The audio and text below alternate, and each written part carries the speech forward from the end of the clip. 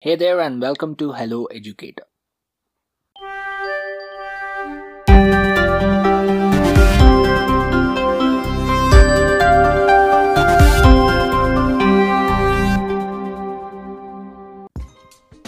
Today's episode is from Mango Science Radio.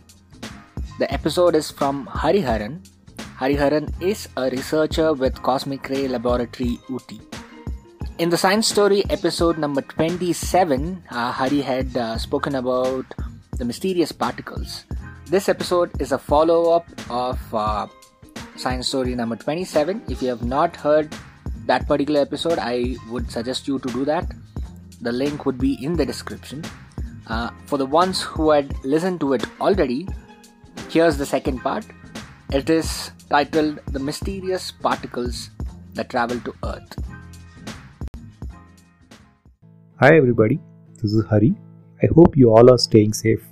Today I have come up with another interesting topic. In the last episode, I gave an introduction about the mysterious particles in the universe known as cosmic rays. Hope you all enjoyed that. So let me guess. Now you want to know what happens next, right? I have titled this episode as The Grand Tour of Mysterious Particles to the Earth. The universe is really vast. The cosmic ray particles are originated somewhere and they keep on wandering for millions of years. At some point, they reach to the vicinity of our Earth. Now, let me bring a chunk of information we know it already. The Earth is covered with atmosphere having multiple layers.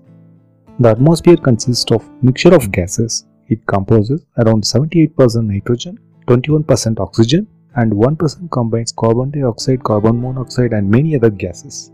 An imaginary line called Kármán line, which is about 100 kilometers from the surface, that defines the boundary of the atmosphere from the outer space.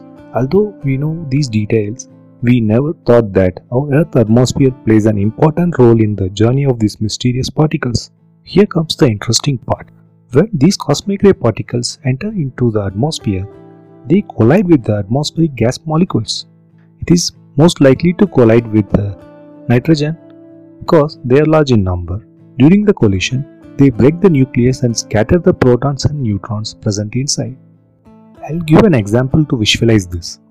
Imagine a thin bag consists of large number of small balls and hanging in the air.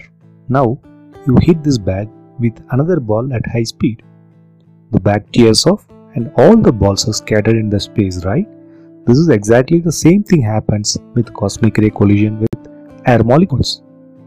Now, each of the scattered protons and neutrons further collide with the other molecules in the atmosphere and it continues like a chain reaction. It also produces more new particles like pions, kaons, muons, electrons, etc. At the surface, large number of particles can be observed for a given cosmic ray particle. This entire process is known as extensive air shower. You may think this name sounds strange. Imagine the bathroom shower, how it expands from the top to bottom. It is a similar phenomenon happening with the air molecules. That is why it is called air shower. In the process, it produces more than 1 billion particles for one highly energetic cosmic ray shower. Similarly, a low energy cosmic ray shower may not even reach the surface. It may die in the atmosphere itself. But remember, the number of particles at the surface for a given cosmic ray depends on numerous factors like type of the cosmic ray, its energy, incident direction, collision altitude, atmospheric composition, etc. It is like a gambling of nature. Observing and studying these secondary particles allow us to study the nature of the incoming cosmic ray. Around the world, there are many experiments employ these techniques to study these mysterious particles. I hope you all have enjoyed this episode. I'll meet you again with another episode about capturing these mysterious particles. Hold on. Before I go, let me trigger your mind with another information. We all know the beautiful phenomena called aurora borealis and aurora australis, or commonly known as polar lights. What if I tell you that the polar lights are caused by these mysterious particles? I'll bring this story in the subsequent episodes. Stay connected, stay safe, bye.